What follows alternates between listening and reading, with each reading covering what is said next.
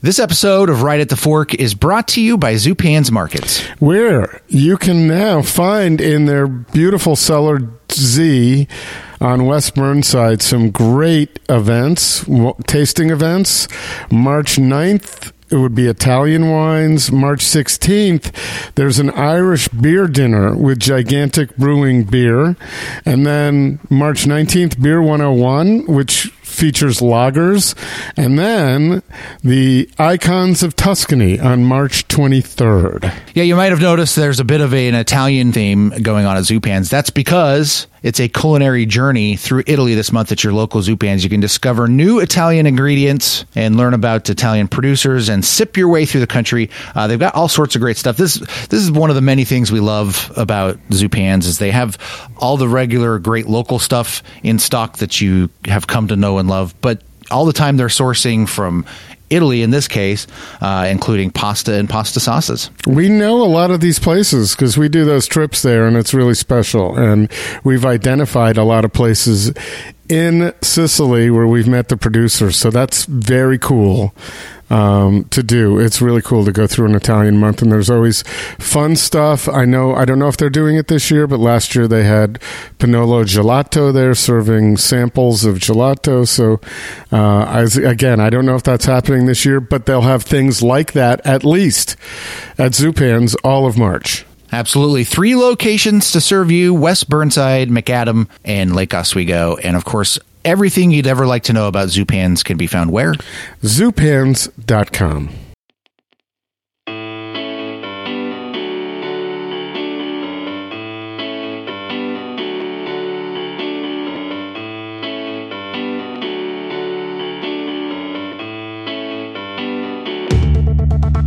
All right, here it is. Time once again. It is Portland's Food Scene Podcast, Right at the Fork, with your host, Chris Angeles from Portland Food Adventures, and I'm co-host, Court Johnson. How are you doing, Court? How'd you get through this snow that we had for a few days? Did you survive this? Yeah. It's, I feel like my heater in the house has been on constantly because we are in a bit of a cold snap. It feels like the entire United States is in a bit of a cold snap. But, I got out the day that the snow fell, and I shoveled my walk and my sidewalk, and I tried to get as much of my neighbors as I could before I had to rush into a meeting, as a good neighbor would. But nobody else in my neighbor was shoveling their walk, and I came to be the only place where you could actually walk comfortably on pavement in my neighborhood for the past week, because it's taken that long for some areas to melt. That invites the stalkers, right? They got nowhere else to go. They have to go in front of your house. I welcome it, and I get it. Like, here in the Pacific Northwest, at least this side of the Cascades, where it doesn't snow that often, like, people aren't used to I think a lot of people just don't own snow shovels, right? So they don't think to go do it. If you don't get at that right away, once it melts and becomes icy, it's forget about it, right? Yeah, I've had that. That's one of the reasons I moved from the East Coast. Was I had my fill of having to shovel to get that ice layer off, so it didn't happen. So yeah, I didn't mind it so much, but if you don't get at it right away, it spells trouble, and you might as well just not do it. But it became kind of an icy mess everywhere except for my house. So, but it's crazy just how this little cold snap, way colder than it normally is. Did you see the video that was put out there? I don't think it was the Oregonian, but it was somebody of all the trucks on I-5. I can't figure out how it was just trucks. I saw a bunch of different videos from either local news stations. ODOT was doing some stuff as part of their press stuff, but yeah, a lot of trucks. But what I was seeing, for example, on Highway 26, Sunset inbound, it was trucks, and then a lot of FedEx delivery trucks, and then just a crazy amount of cars that got stuck. Yeah, well, anything was crazy, but this video I'll send you, somebody had a drone. It was a Mini Cooper. They were the only car amongst stopped trucks. That's all it was. And this guy was running his drone, and it's pretty crazy footage. I just can't figure out how no cars get in there. It's all trucks. As though it was a big truck stop area all it was stopped on I-5 going north, right by the 217 overpass. I wonder if that had to do with like maneuverability. The smaller vehicles, except for that little Cooper, just wasn't able to kind of navigate. I mean, obviously, in those big trucks, once conditions go bad, you're kind of screwed. We've discussed this, and I don't think that's the case. This is Oregon, where nobody's going to try to maneuver out of being part of a flock of sheep. They're going to sit there no matter what. You couldn't have if that's the case, everybody would have had to have done it. And that is not happening in Oregon, where everybody's going to figure out how to get away from that situation, especially when it was icy and slippery to begin with. That's not it. Can't be.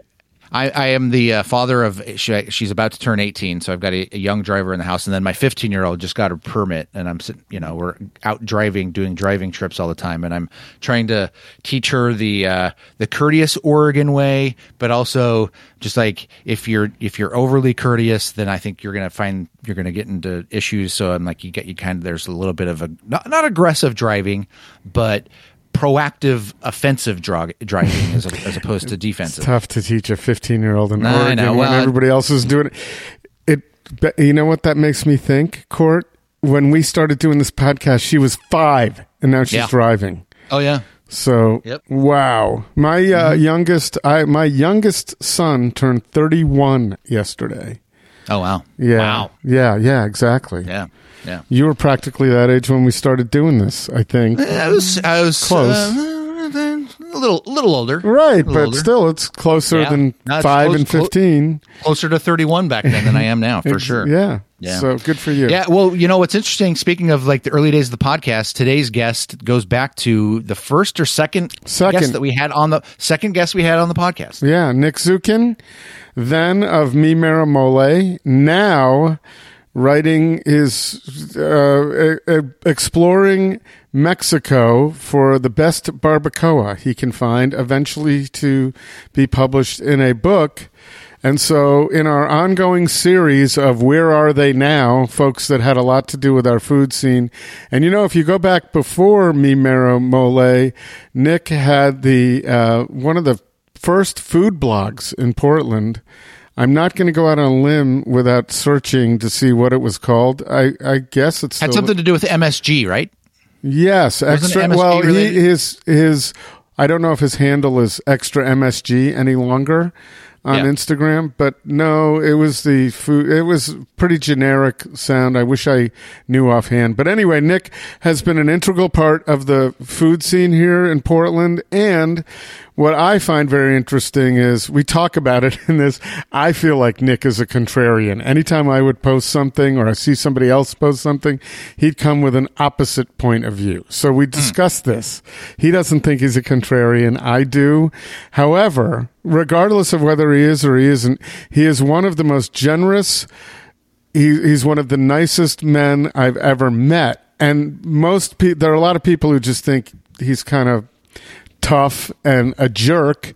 He will admit to that. I don't think so. I think he's great. I've always seen him do, feed homeless people, give people rides when they're stranded. And, writing this book, he wants to do it for his ex-employees. And I asked him in this episode if he'd ever consider opening another restaurant. And of course, I guess not to give away too much, but the only reason he would do it is to provide a place and an opportunity for his ex-employees, who have been ex-employees for 2 years now, to have a platform from which to grow. So Nick is always, and he's a good conversationalist, and he's got pretty good takes on what has happened with our food scene, because he was right smack dab in the middle of the hell a few years ago, and talks about that as well. So it was good to catch up. Yeah, I'm a big fan of Nick to the sense, and maybe to your point of the contrarian part. I see. I've never viewed him so much as that. I always just viewed Nick as the guy who wasn't afraid to kind of have a differing point of view, because a big observation I made when I moved here to Portland 12 years ago was, if you kind of were not counterculture, but if you had an opinion different than the prevailing thought, there was a lot of people didn't like that, and I don't think Nick necessarily sought out to have a differing point of view. He just wasn't afraid to express it. Whereas me, on the other hand, and it might be my media background, where it's just like there's no reason for me to create controversy if I don't need to. Nick just doesn't care. He just would basically, this was his opinion. His opinion was always backed in not necessarily facts, but a lot of thought. Oh yeah, or facts and thought. I'm not saying he was just kind of shooting from the hip, but like he just has always struck me as a very thoughtful guy who, at its core, has other people and Portland and other people in mind. It's not coming from a place of negativity or trying to be mean, but no. And he talks about that, and that's exactly what he said. He said, I just have no problem stating my opinion. We live in Oregon and Portland, where people do have a problem stating their opinion. They don't always tell you what they really mean. You got to figure it out. And so I've always thought that. And the only reason I think he's a contrarian is I've played not games. I don't play games with him, but I've posted things.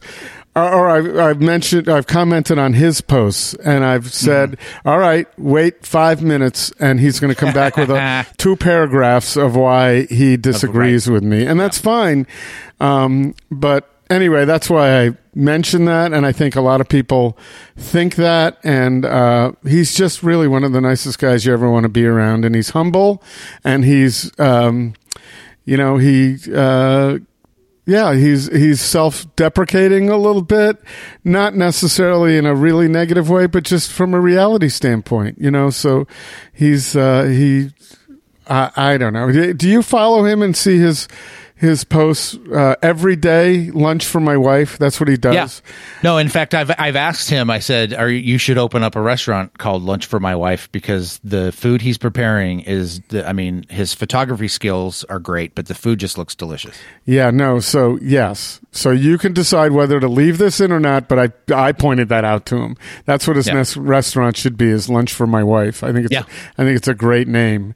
But at any rate, that's not what he's doing. He's focused on Barbacoa. We talk about Barbacoa and some of the great places. If you listen to this, we've given away a few spoilers already in this intro, but listen to this and he'll tell you where to go for great Mexican and great barbacoa in the area, which, by the way, he's been on the podcast before when we were doing our sound bites, and he helped us with that a long time ago. I don't know that episode is really relevant in 2023 because it was a few years ago, but he updates it today. So we're really glad to have Nick on as in our once a month, supposedly, ongoing series, Where Are They Now? Because there are a lot of people that are no longer specifically involved with the restaurants in Portland that are doing new things. And I encourage people to go back and listen to the last 2 episodes, one with Eric Finley of CHOP, and he's down in Arkansas now. And then, of course, we started out with Sarah Hart, formerly of Alma Chocolate, who's now a psychotherapist. So these are fun things, I think. And I really enjoyed my talk with Nick. Speaking of humility, afterwards he said, well, you're probably going to want to edit a lot of that out. And I didn't think that for a second. And we don't do that generally anyway. But I just really enjoyed conversing with him. And the nice thing, one of the things I like about, contrary to right now, is I can sit back and listen with Nick. I don't, you wind him up and just let him go. So, speaking of which, let's wind him up right now and let him go. Here's Nick Zukin, formerly of Mi Mero Mole and Zapapizza, and now doing some cool exploration in Mexico, which is pretty deep, and we're looking forward to the fruits of that labor in what he thinks might be a couple of years. Nick Zukin. Right at the Fork is brought to you by Zupan's Markets. Unsurpassed quality from the best meats and wines to local baked goods, fresh flowers, and an extensive craft beer selection. Step into Zupan's and be inspired for your next meal. Food-loving customers and local chefs know that Zupan's is the place to find the very best Northwest bounty in Portland. West Burnside, Macadam, and Lake Oswego. Local and family-owned for over 40 years. Zupan's Markets. RingSide Steakhouse. For over 78 years, RingSide has been providing the best steaks and has been the home of the beacon of great hospitality in Portland. Make a reservation today at ringsidesteakhouse.com. And while you're there, sign up for their mailing list to be the first to find out about exciting specials and events going on at Portland's beloved Hallmark restaurant, RingSide Steakhouse. Portland Food Adventures. It's your opportunity to travel to the world's most celebrated food destinations with Right at the Fork host Chris Angeles and some of his favorite chef friends. Check out portlandfoodadventures.com for exciting and delicious itineraries to Spain, Italy, and elsewhere. Stay in great hotels, eat incredible food, and leave the planning to Portland Food Adventures. And by... In Oregon, flavor is not just about food, but about character, freshness, and sustaining this beautiful place. Our fishermen continue to work hard to bring that flavor to all families who care about good food and healthy eating. Oregon Dungeness Crab, the flavor of Oregon.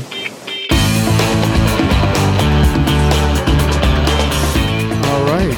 The actual recording is higher quality, and we have higher quality guests. A guest this morning, Nick Zukin. Thank you for joining us on our ongoing series that just started, Where Are They Now? And that refers to people who were pretty prominent in the Portland food world. And I guess you're still prominent, but you're not really in the Portland food world other than Lunch for My Wife, which I think should be a restaurant. I think you should do that. Why do you hate me so much as to want me to be in the restaurant industry again? Oh, my goodness. Well, I do. I mean, I think there are a lot of people out there that probably don't, but there are probably more people that know you. Once someone knows you, then they do. And I'm going to say this. I'm going to go out on a limb here, and you're not going to dispute this. I think in person, and this kind of holds true for almost everybody, but in person, you are a much more congenial man than you might appear on social media. Might that be true? And by the way, hi, Nick. Hi. Yeah, well, I tend to be a bit of a gadfly, and that probably comes out more online in that it's not that I'm contrarian, it's just that I think that most people kind of, just wander around in their tribes and aren't open to, alternative ideas. And so when I disagree with somebody, I'm likely to say so rather than keep my mouth shut. Really? I didn't know that. So I'm going to, it's interesting. And I don't think you'll take this personally, but I kind of felt, and it hasn't happened in a long time, but whenever I post something, or directly on your feed or on mine, not necessarily on mine, but on yours, if I say anything, I always had said to myself, Nick's going to come back with the opposite. And I thought of you as a contrarian. So you just said you're not a contrarian, but you're going to disagree with that, right? Well, I think a contrarian just disagrees to disagree. Right, and that's sometimes what I thought. I always say what I think, but mostly what we do on social media is we just pat each other on the back, and so I tend to be the guy who is more likely to say something he disagrees with than to heap praise on somebody because I do agree with them. So that's true. In fairness, I was always the type of guy who I actually end up respecting people who, constructively disagree with me more than people who go, if a person came into my restaurant and they had a constructive critique of my food, I trusted their opinion more than someone who came in and just said that everything was great and they loved everything and everything was wonderful. Maybe that's a character flaw in me, but that's the way my brain works. No, and I think that's fair, and I also think it's interesting that I don't think a lot of people would disagree with this idea that people in Portland and in Oregon are generally more congenial and less likely to state their opinion if it's something that's going to create, stir the pot a little bit, as opposed to an East Coast vibe, which is say what you think. So you're not from the East Coast. You grew up here, and somehow you adopted that say what you think, which I think is fine. I'm not saying there's any problem with it, but I do know that you will always state your opinion. And that's good. That's one reason I love having you on the podcast. And I got to tell you, having gotten to know you over the years, you are absolutely one of the nicest, most charitable, thoughtful people I've ever met. The things that you do for people you don't know, you've done it constantly, and you're probably still doing it even though you're not in the hospitality industry. See, heaping all that praise on me, I am positive you're full of shit.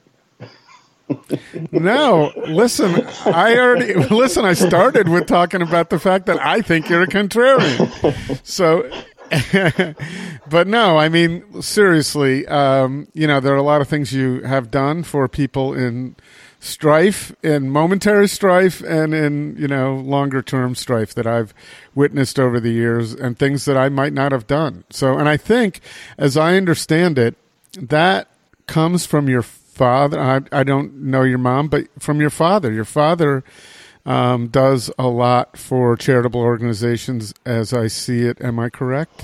He does. Yeah. I mean, people may not think of me as like a social justice warrior or anything, but my mom was definitely always concerned with social justice and concerned with people who are being mistreated. With, we were poor. I mean, I grew up in a single wide trailer, and my parents were never married. My mom was a single waitress, raising me. So, I mean, it's not like I was, someone on the plantation, doling out gifts to the plebes or something. But it was always a concern for me on both sides, But yeah, my dad's, to this day, he runs a, for lack of a better term, soup kitchen in the Dalles, and he's on their board, and is always working with homeless and other people. So, I mean, yeah, it's definitely something that is always been part of both sides of my family.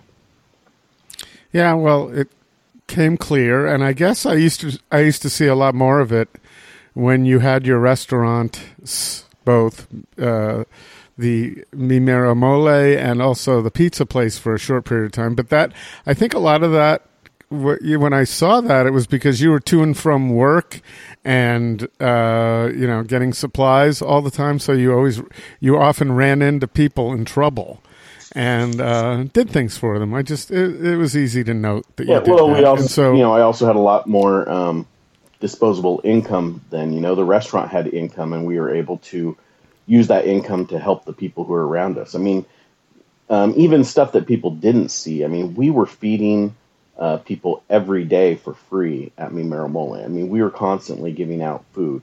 Pablo, Caleb, Lalo, our other managers, I mean, they all knew and, actually cared to help people. So, I mean, if some homeless person off the street came in and asked for something, we would make them, a thing of food. Or if we even just saw something, I mean, there was often the case that we'd just see someone outside, that needed help, and we would help them. I mean, that was just the way that, our staff was. I mean, people like Pablo and Caleb and Christian and Lalo and myself, I mean, it wasn't so much a program as just a orientation of care. We cared about these people that we saw, and we were in Chinatown where there were a lot of people in trouble, and so we helped them. We did have programs too, like our jacket program, which a friend of mine from Texas was inspiration for, where we gave out, jackets and other things to homeless.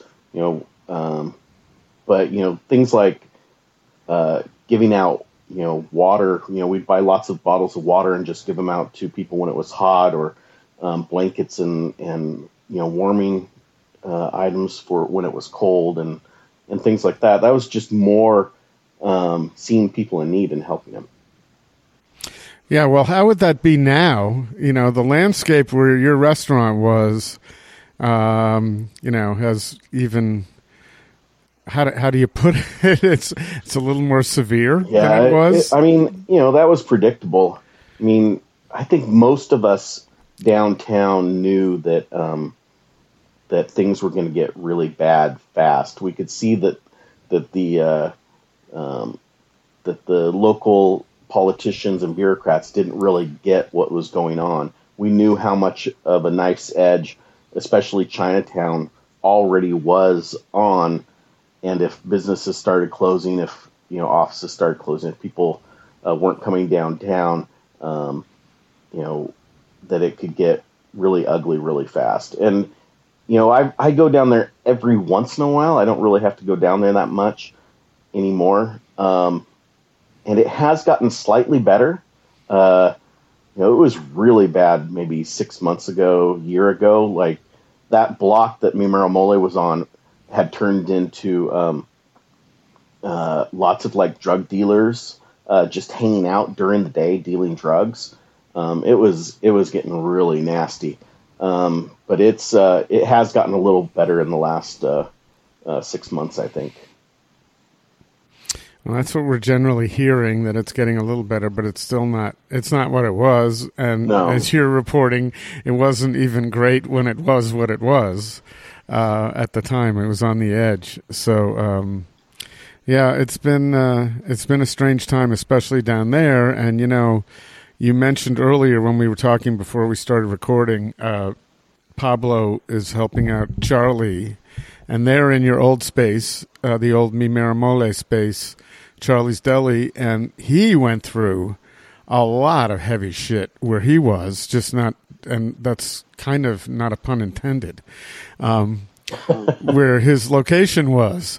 Every day somebody was smashing something or he had to deal with something. And, I just marvel that people stuck with it, and he's still there, and he's also expanded down to California, I understand, but you're not. And, I'm watching what you're doing now, and I have to say there have been times I wish I could be Lisa, because your lunches every day that you post to Facebook, lunch for my wife, are so great. Great. It's awesome. Is that what's keeping you busy these days for the most part, is making lunch?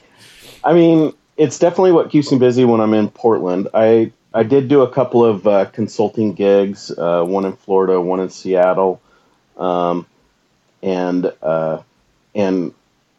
of my project. So I had this project before we closed Mi Mero Mole, which was that I was working on this book on barbacoa, which is pit cooked meats in Mexico, primarily lamb cooked underground.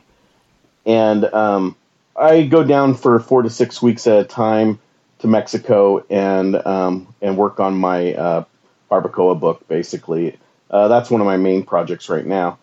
And I bought some like semi-professional audio and video equipment. And so I started, because I used to just go down and I'd take notes, and then I, had lost some notes, or I go back and not realize what I was thinking. So I started, recording what people were saying. And then I was thinking, if I'm going to record what they're saying, I might as well do it on video. And so I started doing these interviews with all these, people who've been making barbacoa for 40 years, 50 years, whose families have been going back over 100 years making barbacoa, and so I've just kind of created this project for myself of documenting these foodways in Mexico, and a lot of them are disappearing. A lot of these guys are the last ones in their families that'll probably be doing this. Even in Mexico, people are eating less and less meat. So after the pandemic, I decided to, I was thinking about what I want to do. We're lucky in some ways. Obviously I lost, pretty much everything I had by losing the 2 restaurants. I didn't, I stayed open probably longer than I should have. A lot of smart restaurateurs just closed down, but I felt an obligation to my staff because a lot of them wouldn't be able to get unemployment.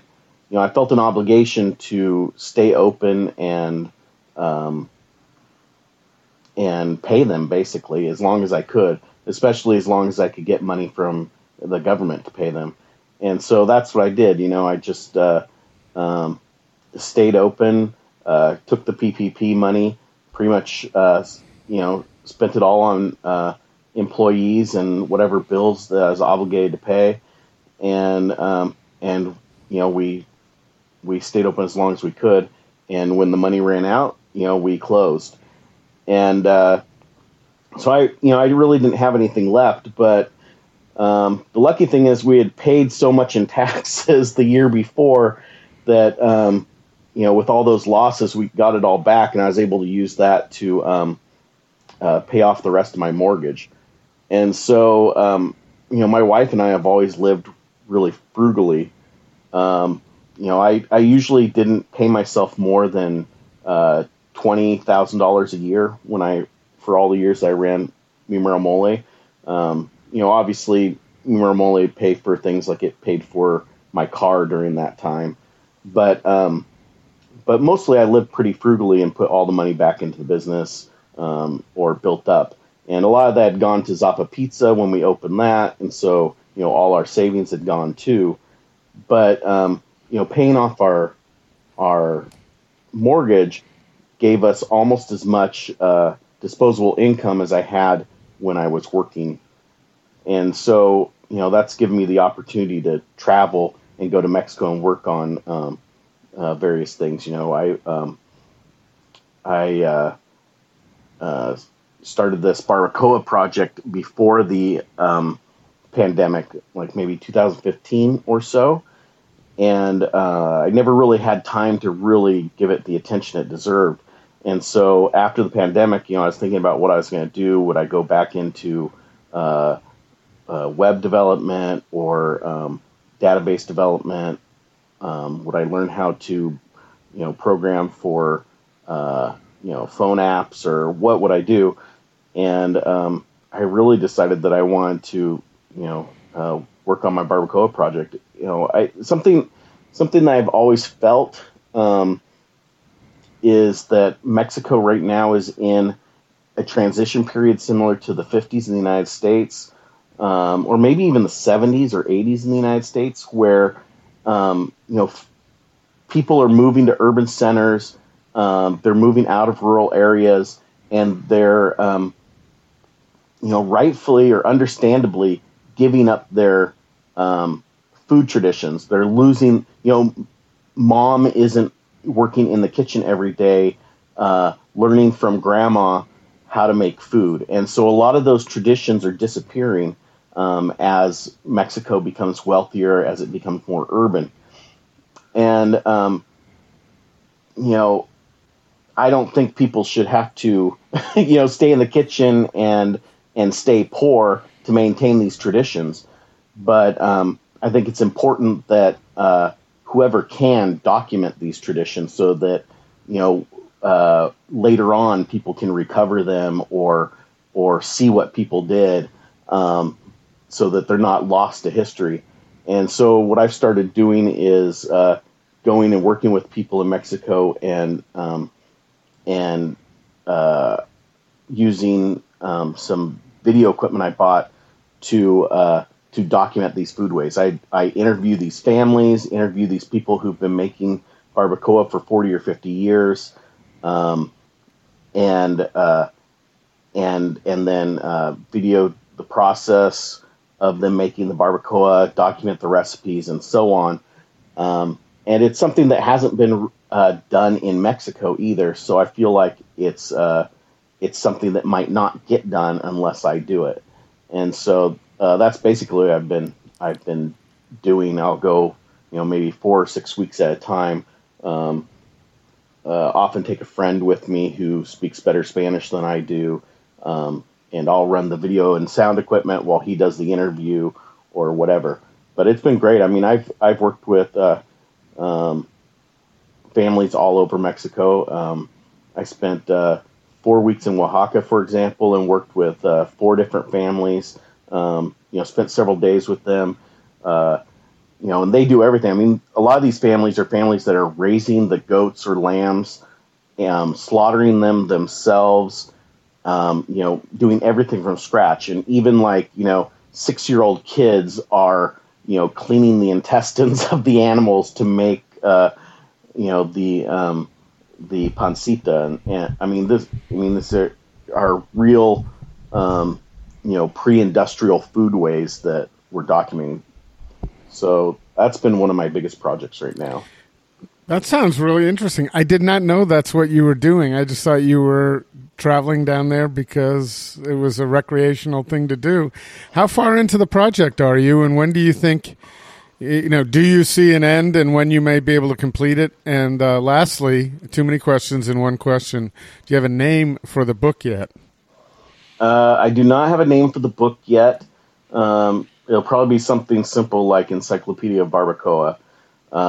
There's nothing like it in Mexico. I do have a friend who wrote the Tacopedia, which is a fantastic book. It's basically an encyclopedia of tacos.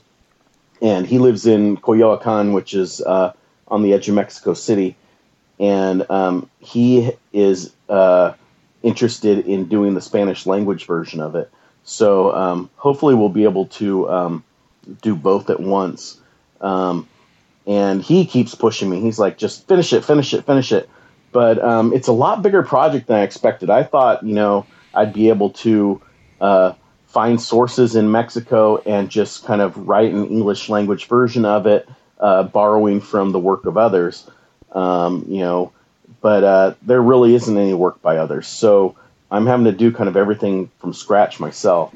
And I tend to be a little bit of a perfectionist in those things. I want to get it right.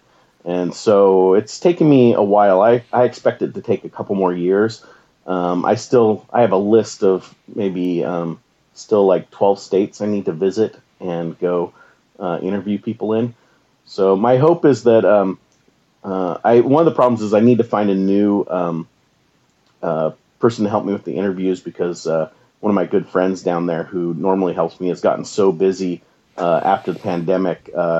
He runs culinary backstreets in Mexico, so he does a lot of food tours, and he's gotten so busy that he can't really help me anymore, so I need to find someone new. But my goal is, for example, this summer, which is kind of the slow season down there because that's their rainy season, is to go down and just do interviews like every day or 5 days a week for a month. Just hire a person to go with me. So if I can do that, that would put a big dent in the project, and then I can do a lot of the writing. But I've even been working with anthropologists and stuff to kind of uncover the history, the real history of barbacoa, because like any food thing, if you're talking about Chicago pizza or New York pizza or hot dogs or hamburgers or whatever, there's a lot of myths that grow up, within a culture about the origin of those things. And in barbacoa, there's a lot of those. And there's not a lot of hard research. So I'm trying to do a lot of the actual research to kind of uncover the true history of barbacoa as well. So that is an awesome project. I'm excited to hear about it and to see the fruits of your labors. Where do you find your subjects? How do you find the families? I have a lot of connections over the years. I've been traveling to Mexico for 25 years now.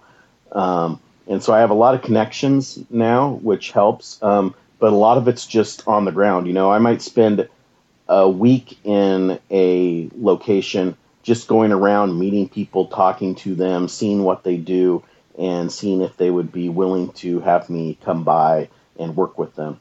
A lot of people are understandably worried that they're letting this outsider, this gringo, often into their home. Most barbacoa, it's a weekend thing only. primarily Saturdays and Sundays, or exclusively Sundays. Maybe Market Day or Tianguis Day. But, it's usually only a couple days a week, and a lot of the families that are doing this, they're doing it for extra income. It's hard work. I mean, just to make barbacoa, you are talking about 1 day to slaughter the animal, 1 day to clean and prepare the animal, and then it cooks overnight, and then you've got to serve it. So you're talking about at least a 3-day process. And, for 1 day of selling food. This would not work in the United States at all. I mean, a restaurant needs to be open 5 days or more usually to be able to make money. And certainly not, 3 days of prep for 1 day of service to make money. But I mean, for a lot of people, this will make them as much in that 1 day as they make throughout the entire week. And so, this is an important thing for their family. And they're often doing it in their house, or really what, they might call a ranchito. They might have like a half acre or an acre of property in a rural, outside of town.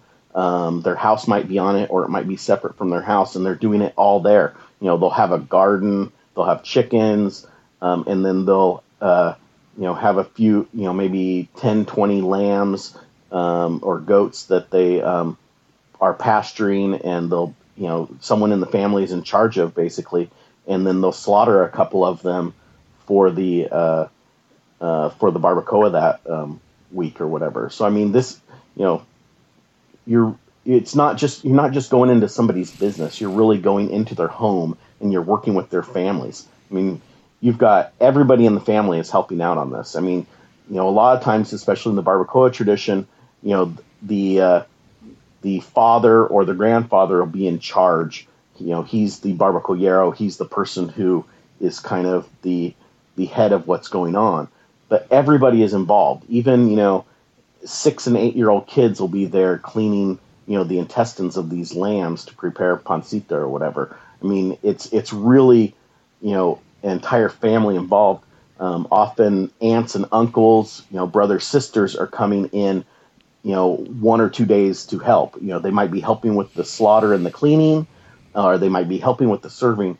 But this is a family business that really is helping the entire family survive a lot of times. And so having an outsider come in is kind of a special and unusual thing. And I'm very grateful and humbled every time a family lets me work with them. So what do you tell them to set them at ease a little bit? Because, you are an outsider. You're not Mexican. And, what is it? You don't have anything to show them like the next day. It's a long-term project. Yeah. I usually if I am able to spend an hour or two with people talking with them, they understand that I'm not there to take advantage of them or anything. That I'm just there as someone who is truly interested in what they're doing. Most Mexicans in Mexico appreciate what I'm doing, I think, because especially people in something like barbacoa, where they can see that this tradition is waning and disappearing, and seeing that their grandkids aren't really interested in it. Not only are they not eating the head of the lamb anymore, or the brains or whatever, but they're not even eating barbacoa. And, they're interested in hamburgers, not in barbacoa, or just eating lighter, people eating more salads and not wanting to eat a big meaty meal or whatever. And so when they have someone like me who shows true interest in what they're doing and is talking about documenting it, preserving it, and promoting it, they're happy. They don't really care that I'm American. They might even be happy that I am an American because they can see this maybe being promoted outside of their country, and interest, growing in it. And so I think most of them are pretty happy that I'm doing it. They're happy to have anybody doing it.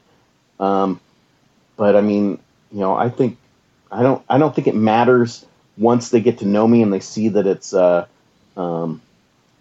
of true interest and love of what they're doing. I think they're pretty happy about it. Do you plan on adding a documentary, a video documentary side of this when all is said and done, in and of itself, or to promote the book? I don't know. I mean, originally it was just me recording people on a digital recorder, and then it was just no more effort really to do it on video, and so I started doing it on video. It also allowed me to buy higher quality equipment so that the audio is better. But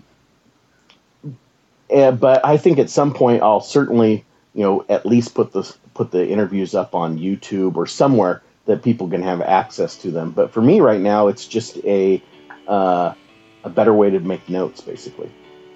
Yeah, no, you can always, it's nice to be able to refer to those things. Hey, Chris, let's pause a moment and talk about Oregon Dungeness Crab. It's a favorite dish at holiday gatherings, special occasions, or just when you're in the mood for the sweet, delicate deliciousness you can only get from Oregon's tastiest crustacean. It's harvested sustainably from Oregon's cold, clean coastal waters and is available now at your favorite seafood retailer or restaurant. Oregon Dungeness serves up equally as an appetizer or an entree and lends itself to both down-home and white tablecloth cuisine. And it's also as nutritious as it is tasty. We know it's tasty. A 3-ounce portion of cooked meat has 19 grams of protein and contains important minerals and amino acids. It's low in both fat and calories, as well as cholesterol and carbohydrates.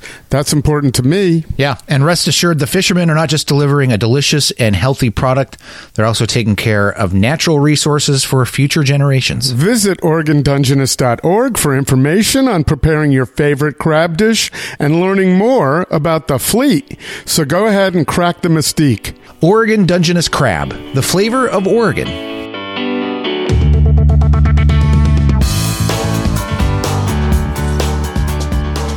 It dawned on me that we should probably explain to people who don't know exactly what barbacoa is. Yeah, so, barbacoa is most people, if you were in Mexico and you said that you were going to get barbacoa, what they would understand you to mean is that you would be getting lamb cooked underground. So it gets wrapped in agave leaves and cooked in an underground oven, usually about 8 to 12 hours until it's tender and moist. And underneath the meat is a pot that collects the juices, and that is made into basically a soup called consomme.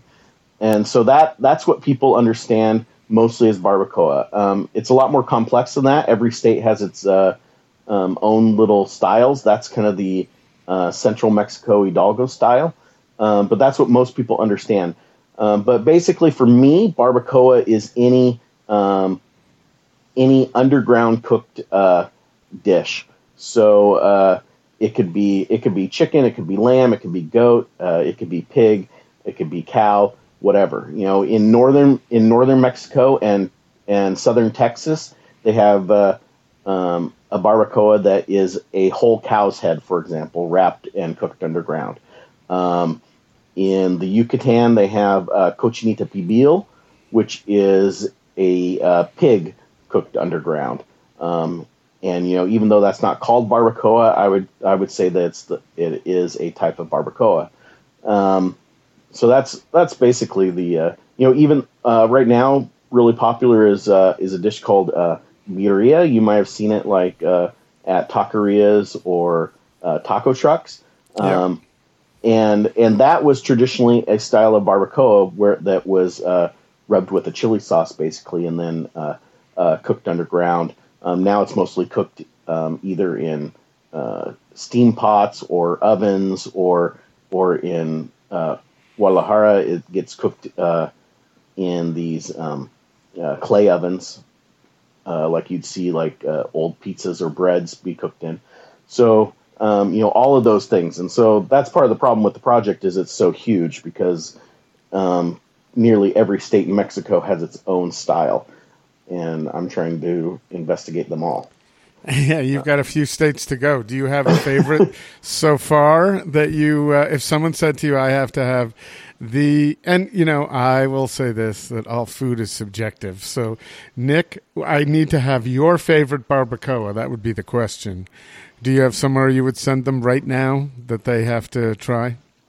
No, that would be impossible. It'd be like asking someone who their favorite kid is. I mean, you might be mad at one of them one day or something, but you love them all, and that is the truth. I mean, there are definitely places that do a really good job, and the state of Hidalgo.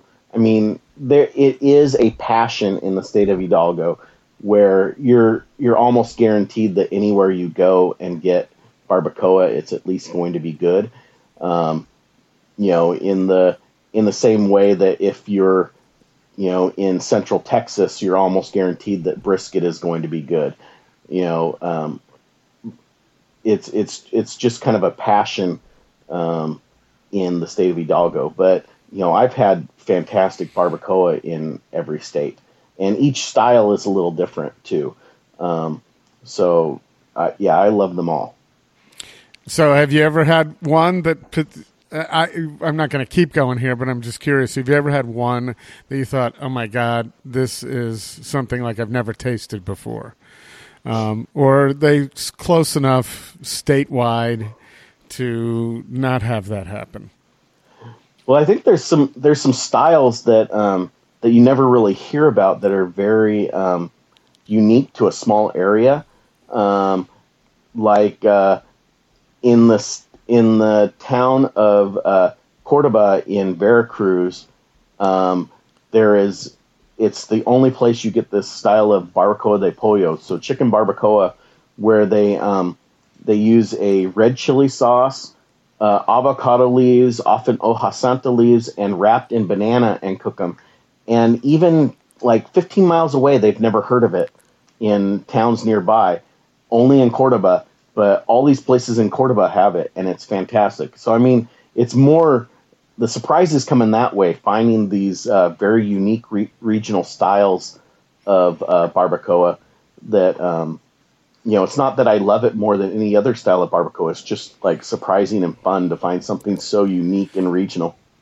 Yeah, that's kind of what I was getting at. And so do you, have you had any examples in the state of Oregon that would be close by, or even California or Washington, that you would cite they're doing a pretty good job? Yeah. There's a bunch of places that actually do a fairly nice job. I think birria is kind of overpowering it. A lot of the places that might have done barbacoa before are doing that now because it's become so popular, especially with gringos. But yeah, I mean, I did a couple of articles for the Willamette Week a while back, and most of those places still exist. So if someone searches, barbacoa Willamette Week or barbacoa Nick Zukin, they'll find those articles. There's a place in a cart pod called Mis Abuelos in Southeast that does a really good job. There's I'm blanking on the name. But there's several places. There's several over in Beaverton Hillsboro area, a couple in the Gresham area that do really classic. You go in and you can get your lamb barbacoa and consomme, and it might not have quite the nuanced flavor of the stuff in Hidalgo, but it's good. It has the flavor of agave. They're actually wrapping it in leaves, So no, there's definitely good stuff. Good. But searching.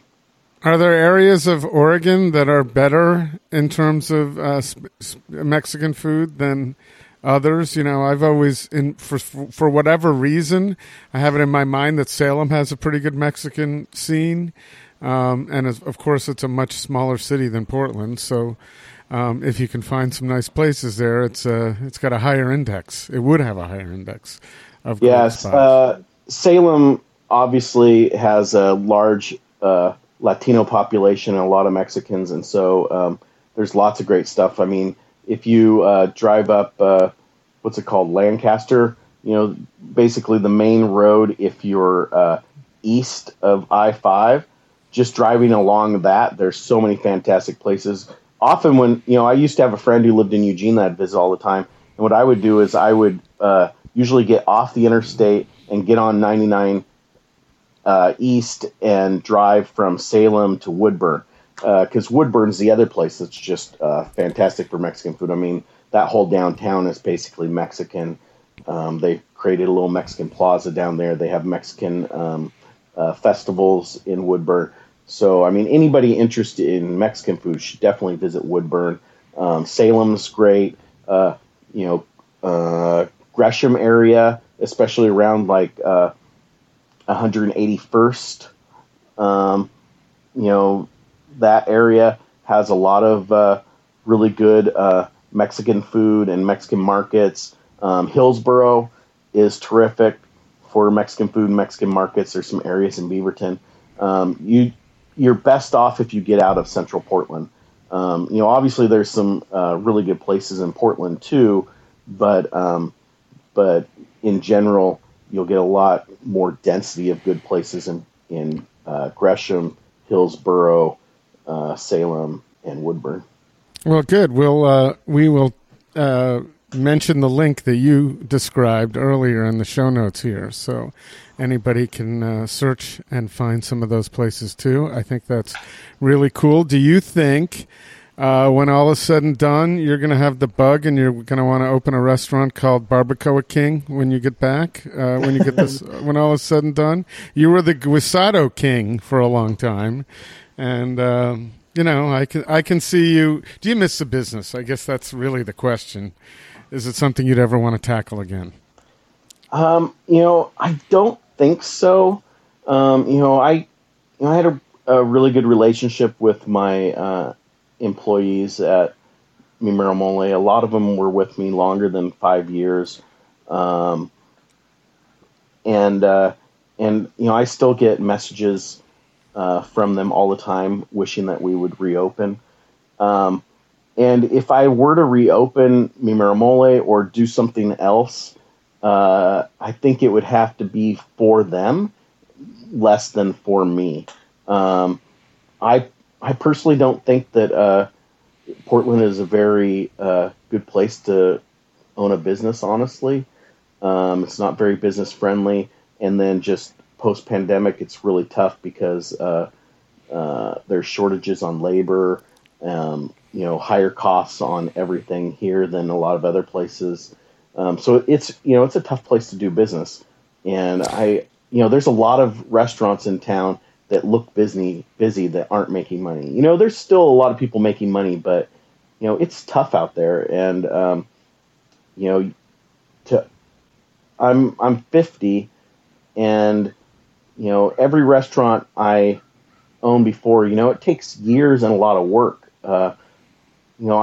I generally worked, at the end at Mi Mero Mole, I was working maybe 80 hours a week, but typically, in the first few years of a restaurant, whether it was Kenny and Zuke's or Mi Mero Mole or, other places, it was 100+ hours a week of work. I mean, it's a lot of work. That's insane. It's just, it shouldn't be like that. It's much like everybody should have a living wage. Everybody should have a reasonable amount of hours to make a living, but that's what it takes. But I guess, you're citing that's the state of the industry right now, labor shortages, costs. But I was thinking more, you don't know, obviously. You don't know where it's going to be. But when you complete your book a couple of years down the road, maybe things will change in Portland. So it's we can get back to a foundation that allows us to have this incredible food scene, because in my mind, it's not what it was. It's still good, but I also am guilty of not getting out as much. I'm a little further away, and after the pandemic, my disposable income to go out the way I used to is not there. So, and I think that's affected restaurants too. Although there's certainly a lot of people who made out very well during the pandemic or continued to do well, and they can do anything. But I don't know. I was just thinking, not necessarily tomorrow, but 5 years down the road, do you think the bug might get you if you're not enjoying doing consulting in the IT world? Yeah, I think. I did restaurant consulting, not IT consulting, but. You talked about perhaps learning it, but anyway. Oh yeah. Honestly, if I had my druthers, I would just be in Mexico all the time. If I was rich, I'd buy one house in Mexico and buy one house in Italy and just spend all my time in those two places. But every year it gets less likely that I'll open a restaurant. I mean, restaurant is hard on you. When I did that consulting gig in Florida, I was working about 100 hours a week, and I was on my feet for 80% of those. I'd take one day off, maybe a week, and I would just sit in my hotel room and just lay in bed. I'm getting older. I'm not the picture of health as it is. And spending all your day on your feet is not easy. Working in a hot kitchen is not easy. So I think as I get older, it gets less likely. Like I said, if I did it again, it would be for my employees. I would be working with them, teaching them the business side of restaurants, helping them develop menus, almost acting like a consultant, and then, trying to turn it over to them, find, funding for them so that they could own the restaurant, not me. I'd be happy if I could get, a few of my employees together that, regularly email me or something and find a loan for them to reopen Mi Mero Mole, and they wanted to take that on and own their own business, I'd be more than happy to do that. For myself, though, I think it gets less and less likely every year. Yeah, I think it's generally a young person's business, and anybody who's continuing on into their 50s and 60s, they have a strong enough support staff so that they can have a little time to themselves, because there's no way as you get to be that age you can be on your feet as much as one has to be. And so, it's good that you got it in when you did, right? I guess. Hey, Chris, we are pausing just a moment to talk about one of our favorite places to eat, RingSide Steakhouse. Hey, Court, I know you love the hats, and I kind of do too. I always have a hat on. Mm-hmm. For the first time in RingSide's 79-year history, you can get a hat, T-shirt, even an apron for your favorite RingSide fan. Those are available in person on West Burnside. Go to while you're eating, ask for them, or just stop in after 4:30, I guess. Yeah, this is really exciting for me, Chris. We were talking about this off air, and when you told me this news, I got really excited because a few years ago, I noticed somebody back of house at RingSide wearing a really cool RingSide T-shirt, and I thought, I would like one of those. But it's RingSide Steakhouse. You wouldn't necessarily think to go there and buy a T-shirt. Now you can. First time in 79 years. This is exciting. This should be headline in the New York Times. Mm-hmm. Yeah. So take advantage of that. Also take advantage of the 3-course prime rib dinner that takes place on Mondays. You've done this. Oh, yes. And it used to be Wednesday. So be aware, because I had a friend join me for dinner once, and she was expecting Wednesday night prime rib. Not happening. So, but they do have it available outside of the special on weekends as well. So you can get prime rib with their unbelievable Yorkshire pudding on those nights. But the special is Monday night. That's the night to do it. I was there last night. Wednesday night, it was packed. So, but I wasn't packed to the point where you couldn't walk around in the the host section, but it was nicely packed. And of course, we had an incredible, including a meal including the Wagyu, which anybody has to do once at least in their lifetime or more. Once you do it once, you want to do it more, and I have. Don't forget right now, because it is Dungeness Crab season. Right now on the menu in the appetizer section, the chili lime Dungeness Crab cake. So get that while you can. Or the crab cocktail was unbelievable. So I suggest anybody there, if you're going with the table, get the crab cocktail and the prawn cocktail, and start your meal off the right way, including onion rings, of course. Oh yeah, gotta do that too. So also one quick thing, because we've been talking a little bit here. Halibut season starts May 10th, and RingSide will have that on the menu, made Chef Jonathan Gill's way after that. So mark that on your calendar and make a reservation. You can do it at ringsidesteakhouse.com or on the Open Table app.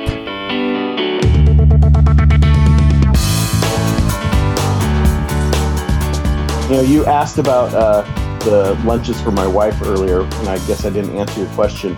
But after the restaurants closed, I was pretty depressed for I don't know how long, 6 months or more. It was definitely like getting out of bed was just a trudge, and I felt really kind of lost. I didn't know what I was going to do.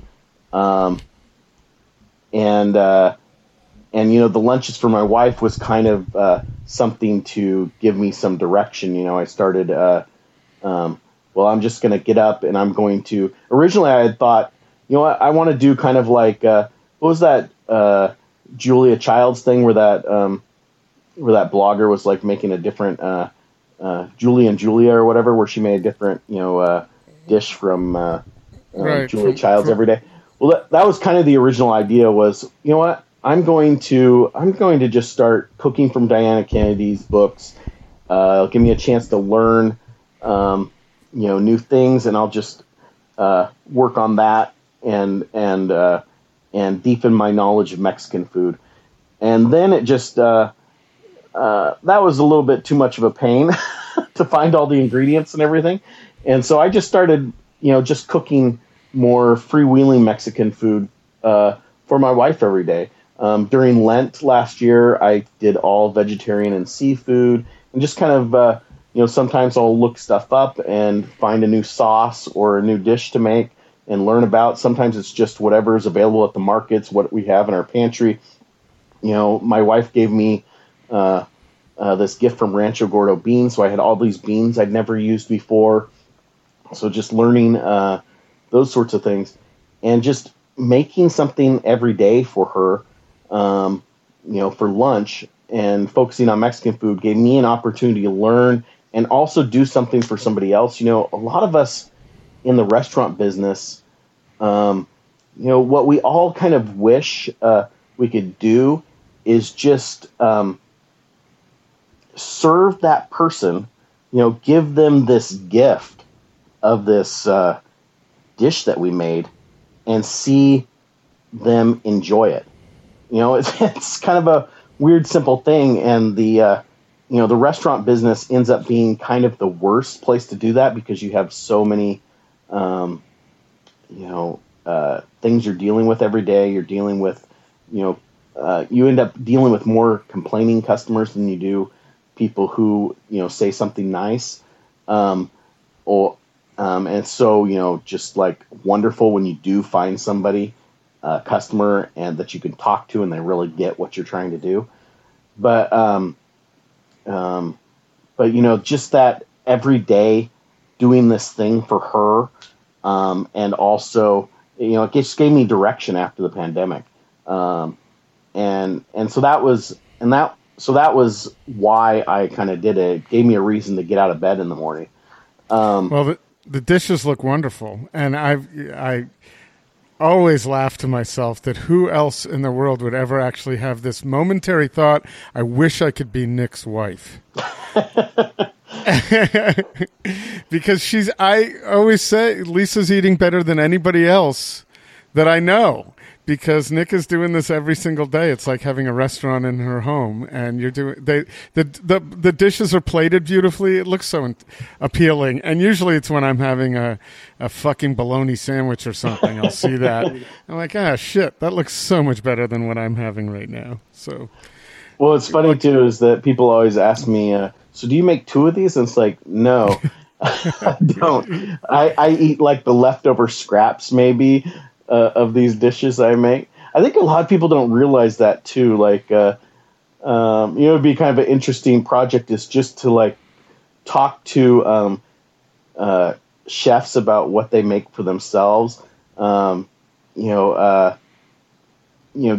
from Tanuki would always put out half joke, posts about what she was eating for herself, and it was always like, I've got some saltines, tuna, and some mustard, or just these like disgusting sounding things, pulled out of the pantry. But I think that's true with a lot of cooks and chefs. Is that making these nice things is about doing something for somebody else, and when they make food for themselves, it's often like the most simple junk.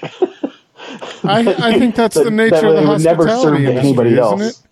That's the nature of the hospitality. That's why people get into it. They want to bring joy to others, and it's not about themselves. I can't remember. It might have been Brian Deckert, who works out at Country Cat at the airport. I don't remember if it was him or he commented on somebody else posting something about Bruce Springsteen understands hospitality because he was so giving and so, his show recently in Portland. And I've seen him before. He just really cares that everybody's having a good time, and he puts out. The guy's, is he over 70 now? Maybe, yeah, he's got to be over 70 now. Yeah, or just over 70. But he's been doing this forever, and he never dials it in, man. He just does it. So it's the same thing, and that one of the things that I've admired so much about people in the hospitality industry and why I got involved in it at all, having nothing to do with it, was how impressed I was at how much heart everybody had and how much they wanted to please everybody, and what a good job most everyone was doing, and with passion in Portland with great ingredients. So did you see the movie The Menu yet? Oh, I just commented on the other day. Yes, I did. Yeah, I think that was one of the things it captured was that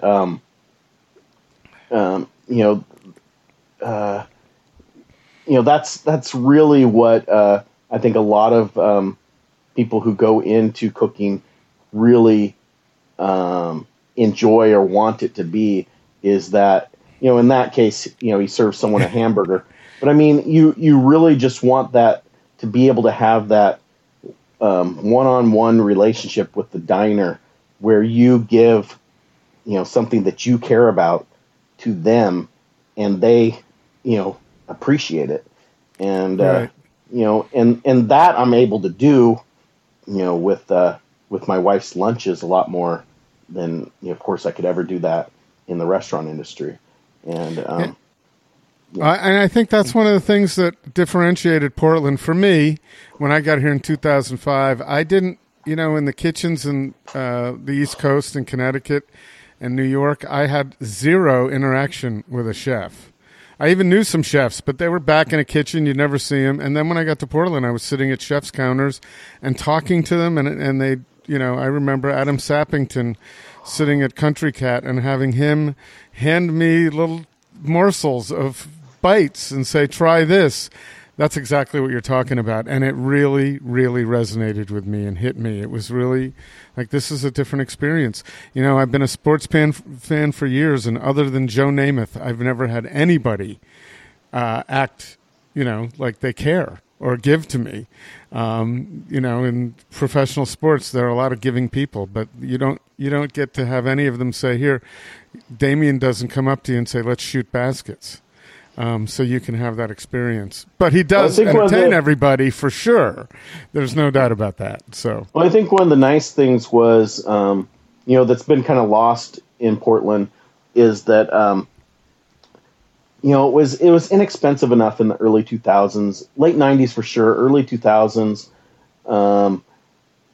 that people could come here and kind of, with a dream, maybe they worked at a big restaurant, now they're in their 30s and they're thinking, I want to do something myself and I'm really passionate about this thing, whatever it is. I'm passionate about this thing.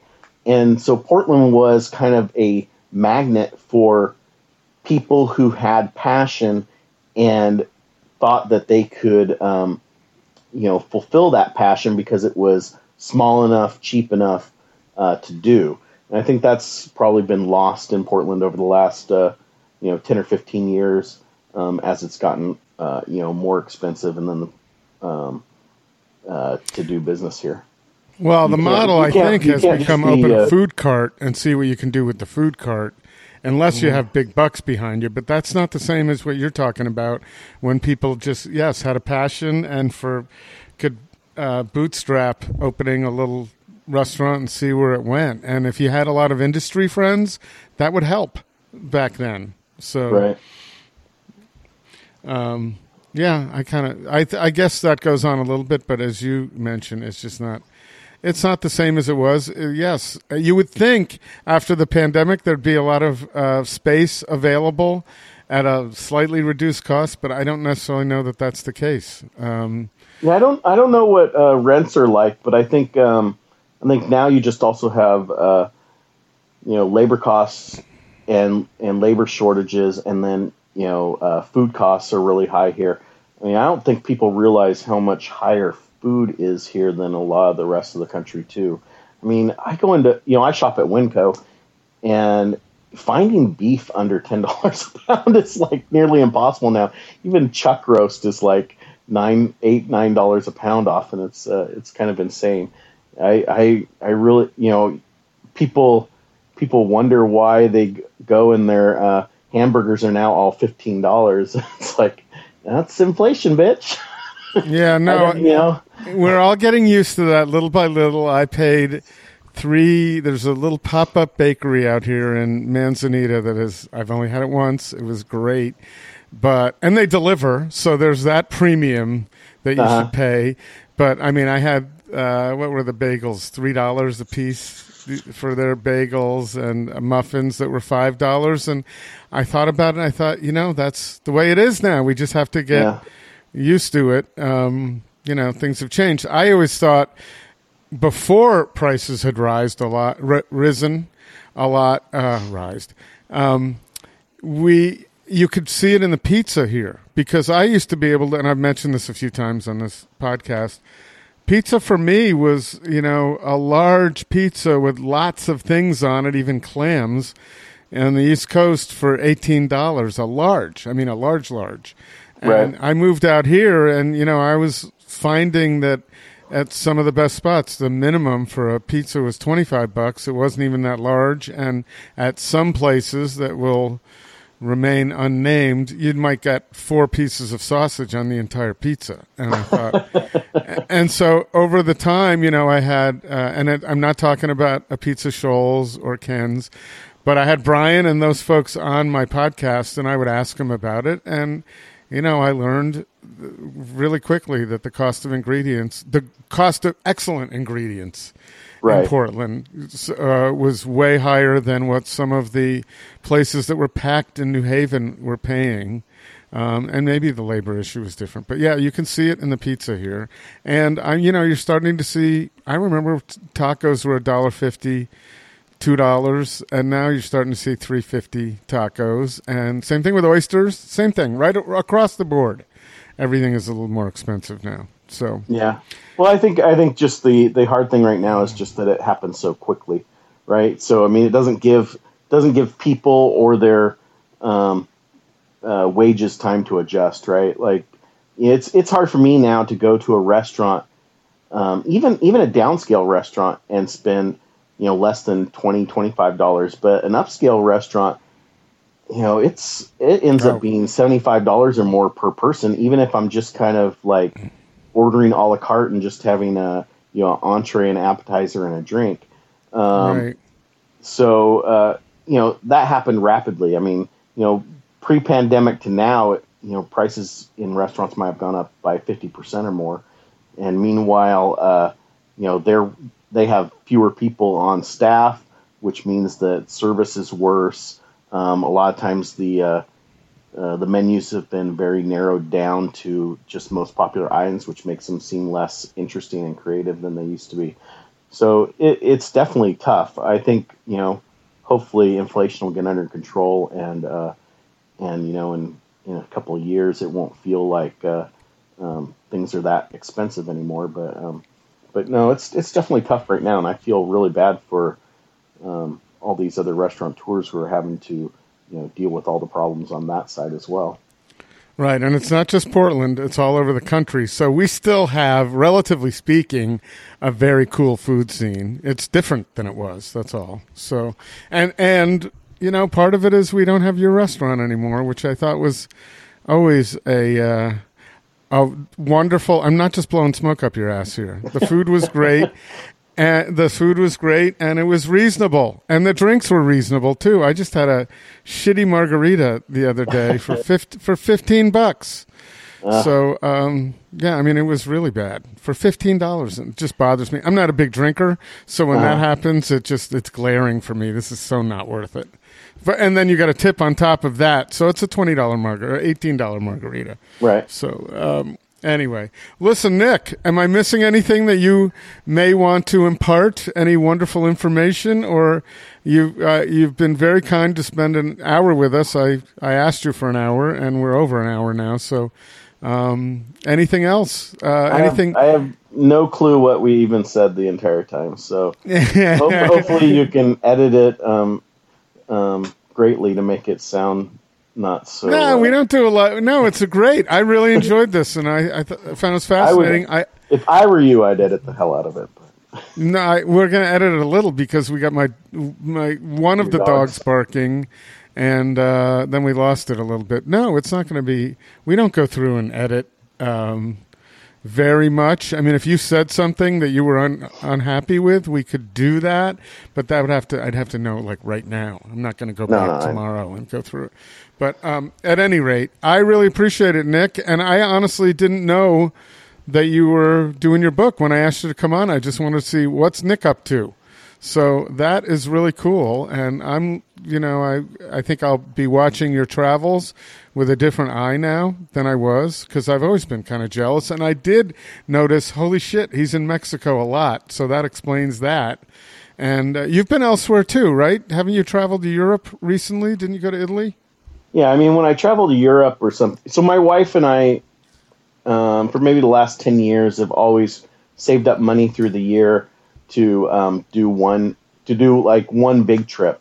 Sometimes we can do more, but we try to do like one big trip, 2 weeks, usually to Europe somewhere. And so that's all vacation and fun. And so we do that. We went to Portugal last. We did Portugal. We actually did Portugal, Spain, and a little bit of France. So we did. We started in Lisbon, and then went up to Santiago, and then over to San Sebastian, and then into France, and then left from Bilbao. So we did that trip. That was actually a 3-week trip. That's the longest trip we've ever done together in Europe. How did you like Bilbao? We only spent 1 day in Bilbao, partially because Bilbao's a little more modern than a lot of the other places, and so we went to the museum, of course, and we had some meals and stuff. But we actually spent more time in San Sebastian and other places. The one that surprised me was how much I liked Santiago. I don't know if have you been there, Santiago de Compostela? No, I have not. But I've been to a couple of the other places you mentioned. It's in Galicia, and I would highly recommend it. It's a great town for food. So this is the town. It's a pilgrim town, and people go there. I can't remember what they're going there for, the finger of Peter, or some sort of thing like that. But it's a religious pilgrim town, but it also has one of the best markets I've been to in Spain, and everywhere we ate was good. Like, we had I'm not very good at getting reservations, and we would, sometimes do some last minute places, and they wouldn't be like the recommended places necessarily, and still the food would be really good. It's small. It's very easy to walk the whole thing. It has lots of interesting little shops and stuff. So highly recommended. Great market. Thank you. That hasn't been on my radar. That was probably the place that surprised me the most.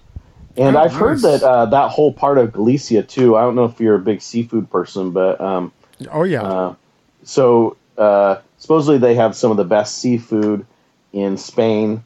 If you get even closer to the ocean along there, but also you have kind of an interesting thing in that part of the country in that inland you have some of the best beef in Spain, and then along the coast you have some of the best seafood. So you can get these fantastic like aged steaks pretty much everywhere, and then also some really interesting cheeses and stuff, and then also fantastic seafood. So it's a pretty interesting area for food, really. Thank you for that. I mean, I've spent a lot of time up in Basque Country and down around Barcelona, and a little bit in southern Spain, Andalusia, and we'll be going again soon. But no one's ever mentioned that to me, and no one said you got to go. So I really appreciate that, because that's going right at the top of my list. Based on you your could. I know you go to do your tours and stuff in San Sebastian. Sometime, I don't know if you could make an extra week and just drive over to Santiago from San Sebastian and stop over in the Cabrales region, which is of course known for their blue cheeses, but it's beautiful in there too. You're basically in this canyony area with these huge mountains on one side, and then you've got all these places making their own cheeses, and you can go visit the cheesemakers, these caves where they're aging the cheeses and stuff. We did that. We stayed one night there, and that was really interesting too, and ate a lot of really good food there as well. Oh, good. I am really hoping that some people listening to this podcast take you up on that and go have that experience, and they have it because you happen to say, yes, I'll join you on the podcast. I love how things like that happen. So I hope they do. We never know. And this is certainly, over an hour in. So I hope people are still with us. They should be, because you're always a fun conversationalist. And I enjoyed this a lot, contrary to what you think. Well, just edit it down to like 15 minutes and only the good parts, and it'll be. No, we don't. So, listen, one thing about podcasts is some of them are just like 2 hours, 3 hours. I don't feel the need to cater to the TikTok generation. I'm a baseball fan, and I'm just now getting used to a pitch clock. So I don't know about getting used to it. It's only 2 days in spring training, but I'm seeing some of the merits of it. But I don't see the merits of spending a lot of time editing these down for people who have no attention span. So anyway, this is longer form, and it's a conversation. And thanks, Nick. How many appearances was this for you? Probably 4 or 5. You would know better than I offhand. Yeah, maybe 4. Yeah, you did the cultural appropriation edition. I remember that. And you were like our second guest ever on episode number 2. And then I'm sure you've been back since. I don't know. But anyway, thank you for doing it this time. It's really cool to catch up with you and see what you're up to now. And I'm glad you're doing well. And I'm glad you're out of your depression period. That's tough stuff. Thanks. Right at the Fork is hosted and produced by Chris Angeles and Court Johnson. Connect with us on Twitter and Instagram at Food Podcast PDX, or on Facebook at Right at the Fork, or online at rightatthefork.com.